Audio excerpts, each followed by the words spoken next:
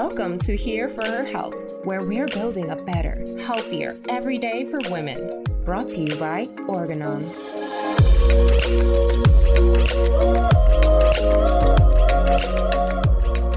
Welcome back to Here for Her Health, a podcast series sponsored by Organon with the goal of creating a better and healthier every day for every woman. I'm your host, Wendy Lund, and today we're honored to hear from Celina Gorre, Chief Executive Officer of Women Heart, the National Coalition for Women with Heart Disease. Celina was brought in as CEO of the organization in 2019. Her career has been inspiring, with positions completely focused on public health and service to others. Today, she is advancing the organization's purpose of fighting heart disease, which many women still don't realize is the number one killer of women. If heart disease is something you haven't already paid attention to before, this conversation is important for you. And as someone whose family has suffered greatly from heart disease, I can tell you it's widespread and it's devastating.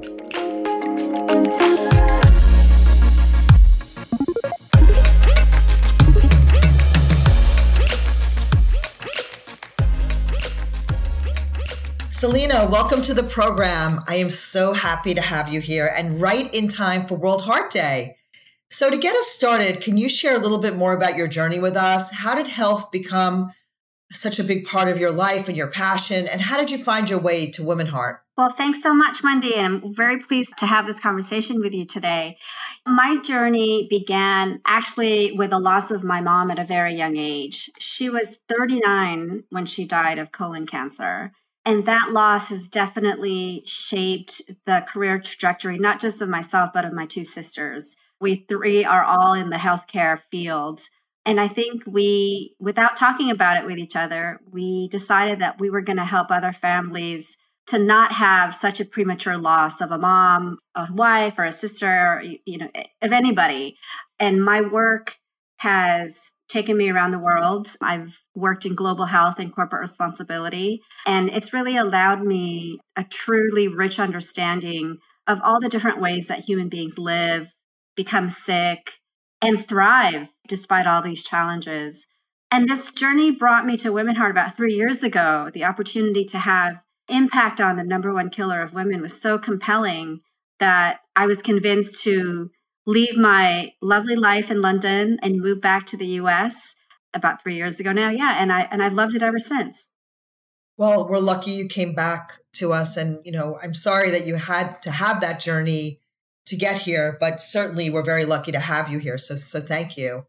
And, I'm really excited today to talk about heart disease in women. Reason why is that this is such an under-discussed, under-recognized, underdiagnosed, all the unders. Yeah. And it's something that we don't spend enough time talking about when it relates to women. And, as I mentioned in my intro, it seems to me that many people are still really underestimating the prevalence of heart disease in women and its impact, despite all these things have gone on, in the world around us. So yeah. I think it would be great if you could give a fuller scope of the problem, where we are today, including age and ethnicities most at risk. Absolutely. It's never a nice topic to talk about the number one killer for all of us, but it's a really important one. And I think what you said just sort of underscores the real need to have more of these conversations. As you mentioned, and as I mentioned earlier, cardiovascular disease is the number one killer of women, and parentheses, and of men, but it does cause 1 in 3 deaths each year. And so, that's significant. And when we put it into some context, cardiovascular disease kills more women than all forms of cancer combined. And this is the part that really gets the attention of Women Heart. Only 44% of women recognize cardiovascular disease to be the greatest health threat. I still think that many, many women think breast cancer is their number one killer. So that's something, that we have to work on more to raise the awareness level. Women who are 20 years or older, so a very young age. So this is not just a disease for women who are older. It affects quite a broad range of ages. And that's really important when we're thinking about important moments in a woman's life, like pregnancy and menopause. These life-changing moments are particularly important to focus on when we talk about cardiovascular disease. It is, sadly, the number one killer of new moms. When we talk about maternal mortality, which has gotten a lot of attention, over 1/3 of maternal deaths are due to heart disease. And we see this in particular for Black women. And so there is a real confluence here of heart disease and maternal health.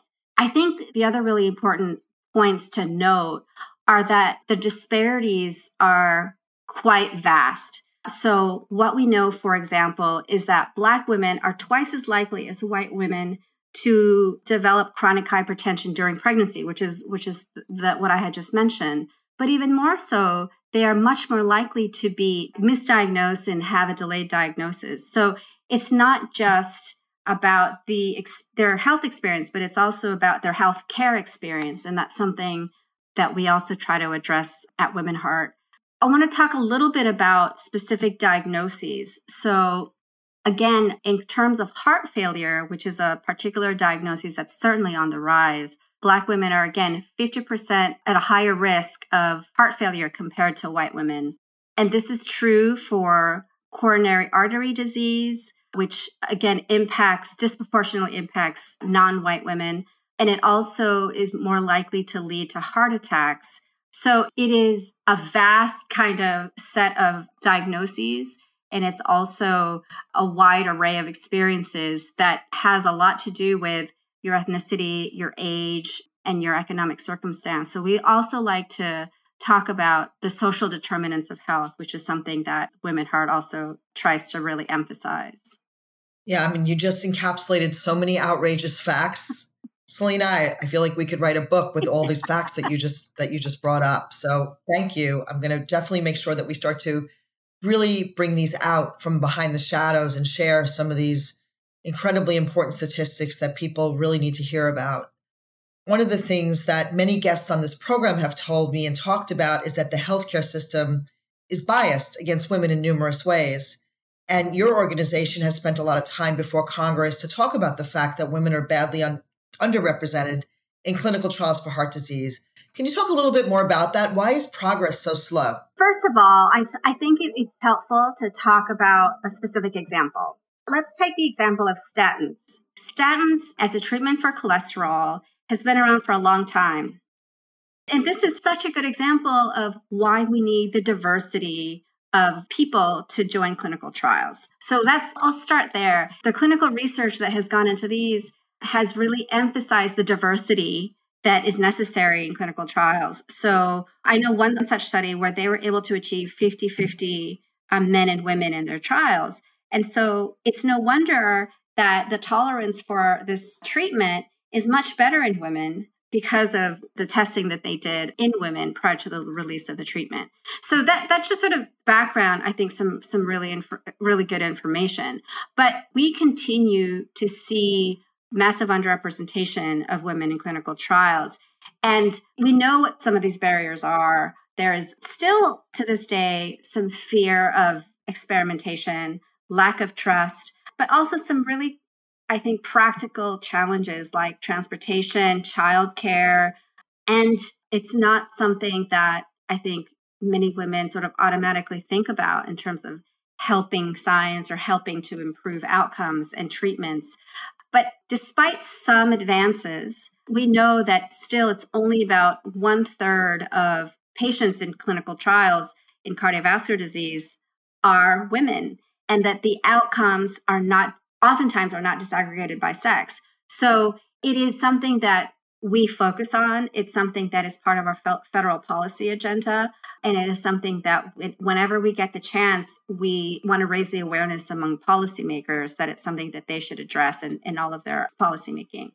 I mean, that's so, so important. You know, in addition to being underrepresented on the scientific side, and you gave such great examples, the fact of the matter is also what we've learned over the last few years is that women are doing a lot of talking, but they're really not being listened to. They may not actually really know how to listen to their bodies when it comes to heart disease, may not be trusted to even know what our own bodies and when something is wrong. Mm-hmm. Would you say that's even more true in the heart health space? Absolutely. It is something that has been a real education for me since joining Women Heart. I knew that heart disease is the number one killer of women before coming here, but I didn't realize all of the nuance of why that is true and all of the challenges that women face when they present in an ER or in a doctor's office with heart symptoms.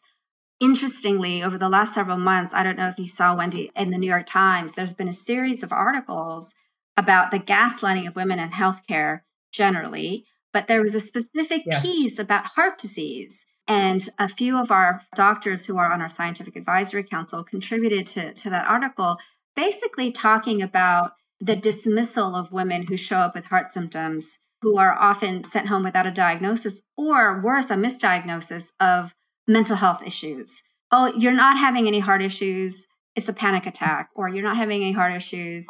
We're going to give you treatment for anxiety. And that is not in any way to disparage the mental health aspects, the real mental illness challenges in society. But I think that shows that the diagnostic processes, that the standards of diagnosis out there for women with heart disease are really kind of not sufficient to catch and effectively treat and manage heart disease in women. I'll give you one example that continuously sometimes wakes me up in the middle of the night. One of our champions had just had her baby and she was in the hospital, and she knew something was wrong immediately. And she told the doctors, I'm having a heart attack. And they said, no, you're fine. You just had a baby. You're fine. And it turns out that she had a spontaneous coronary artery dissection, a SCAD, that they didn't catch. I mean, obviously, eventually they did. But, to be told and to be dismissed like that, to me, is encapsulated exactly by what you just said, which is that women are not trusted to know their bodies. And so we start having this conversation with ourselves. I've had this conversation with myself. I'm sure you've had this conversation, Wendy, when you say, am I crazy? Absolutely. Am I crazy? Mm-hmm. This is not right. And so what we teach our champions, and that's what we call our volunteers at Women Heart, is that you have to be your own best advocate. You have to tune into your body and know when something is wrong and continue repeatedly to make the case for yourself, to get the tests and to make sure that you rule out any significant and sort of urgent heart disease issues. Yeah, I mean, I think your point about not being dismissive is incredibly important because there's so many things that you may not know that's going on there. It's important to just capture those feelings and make sure that we're checking them out with the professionals, right? And one of the things that we've heard loud and clear, that in some ways it may be that the HCPs are just not equipped to diagnose the symptoms and signs of heart disease in women. You made the point that a lot of the research and a lot of the work that's done, even through medical school, may be more focused on men. So maybe could you offer some tips and suggestions on how to better equip HCPs, especially potentially male HCPs and the new generation of HCPs coming up that we have so much hope for? Absolutely. I want to put a plug in for a report that we put out last year. And the report is titled From Errors to Solutions, Building a Research Agenda to Improve Diagnosis of Heart Disease in Women. And this was really central to our mission to combat misdiagnosis. And I think what you're saying is right about training. So one of the first things we say when we show up on the scene is women's experience of heart disease, and in particular, heart attacks, can often look very different to what I call the Hollywood heart attack, of the man clutching his chest and kind of keeling over. That's what we have often heard from women is, oh, I just felt really, really tired. That was their only symptom, extreme fatigue.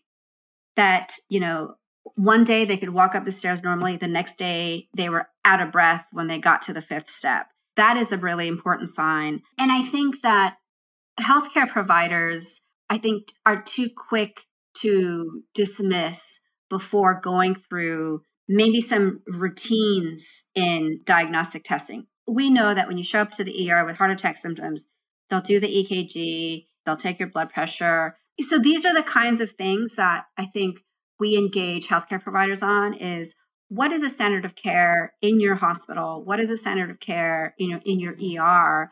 And how can we make it so that regardless of the symptoms that a person shows up with, man or woman, if they are complaining of chest pain, if they're saying I'm having a heart attack, there should be a standard set of diagnostic tools that sort of are put in place.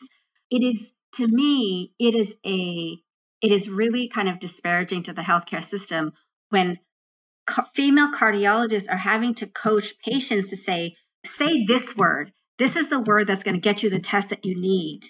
We shouldn't have to do that. We shouldn't have to do that. We shouldn't have to put that burden on the person that's suffering in that moment. It should be enough for somebody to say, I'm having chest pain and I'm having shortness of breath and I'm having fatigue that I've never felt before. That should be enough to trigger a battery of tests to rule out heart attack. Yeah. And now we have a new factor in heart health, which is over the last 2.5 years, we have COVID, right? And the pandemic. And we've heard so many different stories about people going to the ER, not going to the ER, presenting with heart disease, not presenting with heart disease, maybe taking care of themselves, not, knowing how to take care of themselves in this new environment. Talk to us a little bit about the effect of COVID on women as it relates to heart disease. Well, interesting, because if we think about women have their own health issues, but women are by and large the main caregivers in a home, whether that is to their spouse, to their children, to their parents. And so what we have seen is that in the context of COVID, women are putting themselves even further back because they're taking care of everybody first. And I think that is something that we really need to pay attention to, which is why one of the things that we like to say to women in the context of our work is keep in mind this notion of when you're on the airplane and they say, put your mask on before you help anybody else. We have to retrain women who have been taught to put themselves last, to put their mask on so that they can be there for others first. I think that's the first thing that we have needed to highlight in the context of COVID. But I think the other aspect of this that is we're seeing so clearly is that for 2 years now, we have hesitated to go back into the healthcare system. That is just a fact. And so in the immediate shutdown of activities and all the lockdowns and quarantines, we saw an immediate decrease of 40% of heart attacks showing up to the ER. That's not because all of a sudden these things weren't happening. They just simply weren't presenting. And so as a consequence, the outcomes for these heart attacks are far worse because they're presenting much later. And so one of the things that Women Heart has done is put out a campaign called Maintaining Care, which is really to encourage people to go back into the healthcare system and seek out care.